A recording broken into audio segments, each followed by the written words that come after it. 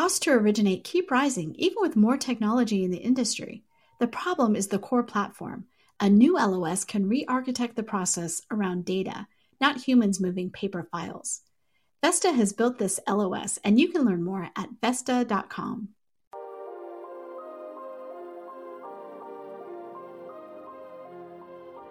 HousingWire Daily examines the most compelling mortgage, real estate, and fintech articles reported from the HousingWire newsroom. Each afternoon, the HW Digital team provides our listeners with a deeper look into the stories that are helping move markets forward. Hosted and produced by Alcina Lloyd and Victoria Wickham. And now, here's our host. Pulled from the hottest topics coming across our news desk, I'm Victoria Wickham, and this is HousingWire Daily.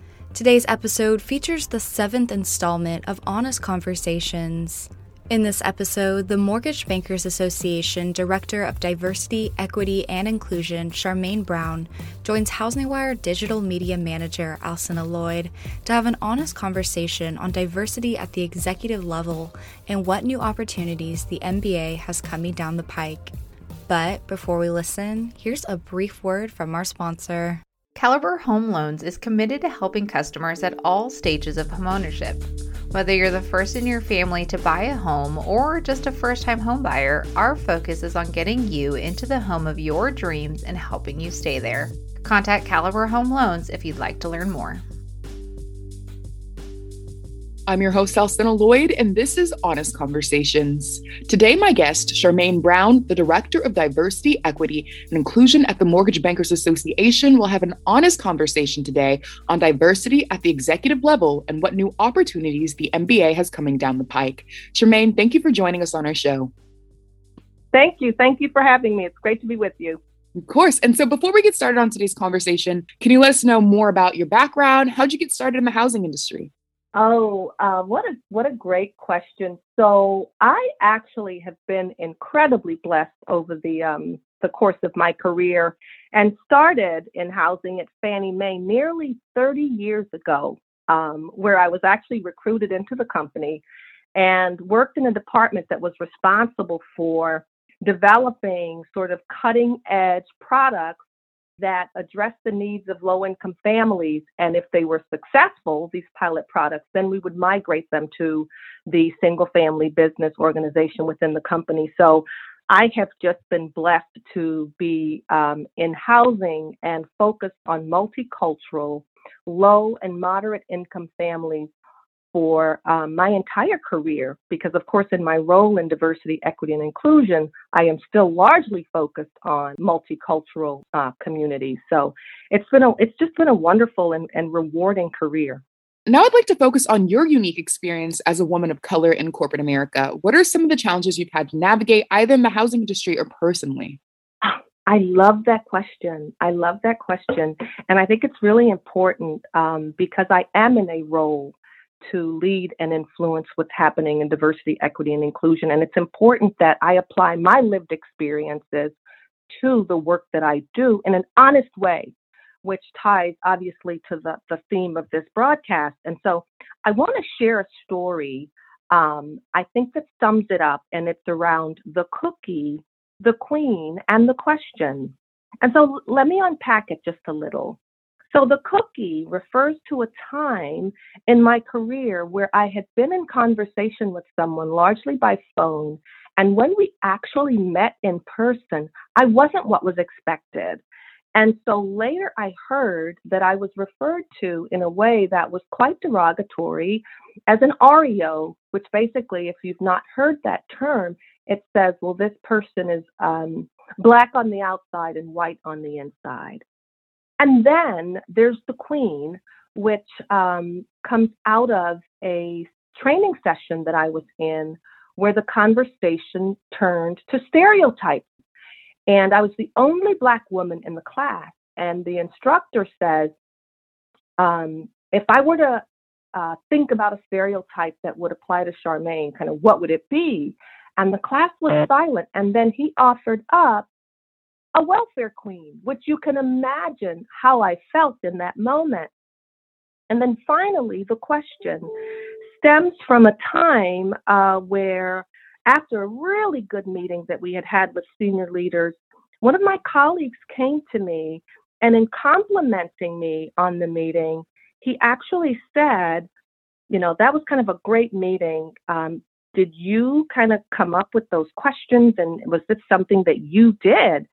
And so when you talk about challenges that I've experienced and that are typically experienced and generally experienced by, Black women, BIPOC people, Black Indigenous people of color, it really goes to these institutional mindsets that are really stemmed from implicit bias. There's the perception around what difference means. And sometimes there's this expectation that you can't deliver. So you have the burden of low expectations. Added to that, generally, your work comes under more scrutiny, right? So if you think about the fact that 58% of male CEOs of Fortune 500 companies are over 6 feet tall, but represent 14% of the population, that says we have a perception of what leadership looks like, right? And they're largely male. And then when you think about the fact that most mentors choose mentees, most sponsors choose proteges that are more like them, and you think about what leadership looks like in real estate finance, who's getting mentored, right? Mm-hmm. Who's typically being sponsored? And so I share that with you because I bring that lived experience to my work, and I'm so passionate and committed to helping leaders understand how these blind spots can impact optimal business results. Well, before we move on to the next question, I would just like to say that I've also had the cookie conversation many times, and I'm glad you brought that up. It also connects to the next question, as you mentioned, how those experiences have influenced your professional career, which makes me want to discuss your current role at the MBA more in detail. What does being the Director of Diversity, Equity, and Inclusion often entail? Well, it entails understanding that diversity, equity, and inclusion is a journey. It is a journey that involves work, that involves being uncomfortable, that involves being courageous, and that involves a lot of very complicated and difficult sometimes conversations to have. I want to point out, though, because since joining the MBA is incredibly agile. And we have a leader who stands apart, I think, from other leaders when it comes to commitment to this work. I joined the MBA a couple of months ago. Our diversity platform was diversity and inclusion. 2 months later, we have expanded to diversity, equity, and inclusion. And so my work right now is looking at what we're doing in terms of recruitment, looking at what the industry is doing in terms of recruitment. We have our own goals around increasing representation, but I like to also remind leaders that retention is important. It's one thing to recruit, it's another thing to retain. And when we fail to retain minorities, it's usually because they don't experience a real authentic culture of belonging. So I'm really working to stand up a comprehensive diversity, equity, and inclusion strategy that looks at inside of our house, but also looks at how we empower our members, how we put the solutions in their hands, recognizing where they are on their DEI journey, and customize to the extent that we can. And when I say put solutions in their hands, I mean it literally and figuratively. I think the other thing that I want to share that I'm focused on, actually 2 things: supply chain diversity, increasing our minority and women-owned vendors and vendors with disabilities, and also the LGBTQ population. That is another area that can impact positively the wealth gap. And then there's the business of housing. We talk a lot about millennial home buyers, but there's so many demographic shifts that are taking place that will impact how we serve. You've got the browning of America. You've got the graying of America. You've got more and more people marrying outside of their identity group, so that 2 or more category is increasing rapidly. You've got 10,000 people every single day turning 65 until I think 2029. What does this mean for housing? What does it mean for our workforce? And then the sad tragedy that COVID revealed, where you have the deaths, DEATHS, of despair, where suicide rates are up for young people between the ages of 25 and 44, and more grandparents raising grandchildren. So when we hear things like the emotional tax and BIPOC people coming into the workforce and others with this burden, it's real. And so how we respond is very important. And the lines have been blurred. So, do you just simply say to an employee, it's EAP? Or do you try to find out how you can support leaders who then need to support their workforce in very authentic ways? And the last thing I'll say about that is empathy is now a word I hear quite a lot. But it wasn't something I remember hearing prior to COVID. And now that we know we need leaders who are more empathetic, how do we help them to express that, express their vulnerability, in appropriate ways?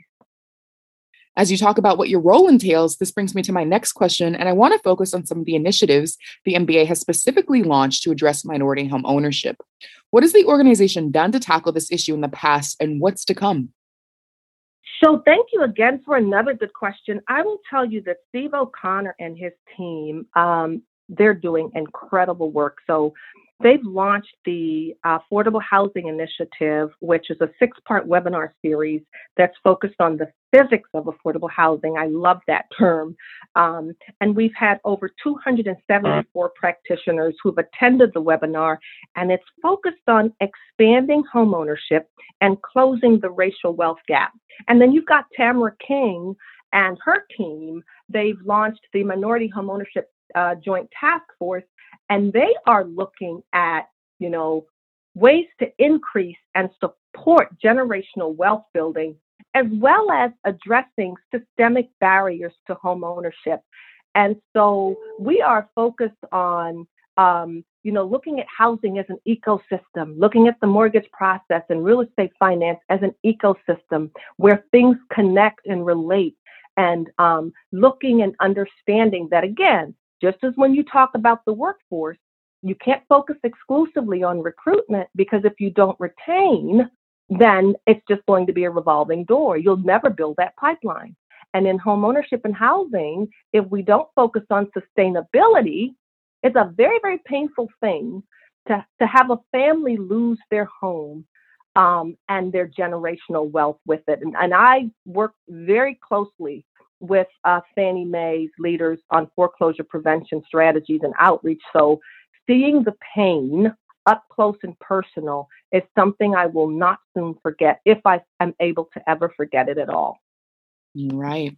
And as we wrap today, I'd like to end on my favorite part of the interview. I get super excited about this part because everybody always has such a unique answer. But I'd like to ask each Honest Conversation guest the same 2 questions. What is your biggest area of concern for minority home ownership, and what can the industry do today to address the gap?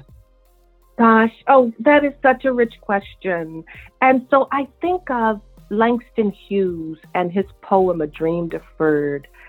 My biggest concern is that for people who want to own, because not everyone wants to own, that it will forever be a dream deferred. And some people will see themselves as undeserving. What I'd like to see the industry do is to come together to let's really think outside the box. Let's think about FICO, differently. And let's listen to the people who are closer to the problem so that we understand their points of view when we're thinking about new products and new ways to address, these systemic issues and systemic barriers. But make no mistake about it. I mean, we've had down payment assistance programs for a long time. We've had home buyer education programs for a long time. We've done a lot of great work, and we have made significant progress. But the homeownership rate today, right? for African Americans. You know where it is. So that says to me, we've got to go even deeper and further than we've gone. All right. Well, I'd like to say thank you so much, Charmaine, for joining us today on Honest Conversations. Thank you for having me. I've enjoyed talking to you. Of course. Thank you, listeners. We'll see you next Wednesday. Now, more than ever, the housing industry is looking to its leaders for answers. That's why each week, the Housing News Podcast invites a new mortgage, fintech, or real estate executive to the show to provide its listeners with more perspective on the announcements and news stories crossing Housing Wire's news desk. Hosted by Sarah Wheeler and produced by Elsina Lloyd, the Housing News Podcast is now available on iTunes, Spotify, Apple, Google Podcasts, and more. That's a wrap for today's episode of Housing Wire Daily. Remember to subscribe, rate, and review on Apple Podcasts, and join us again tomorrow.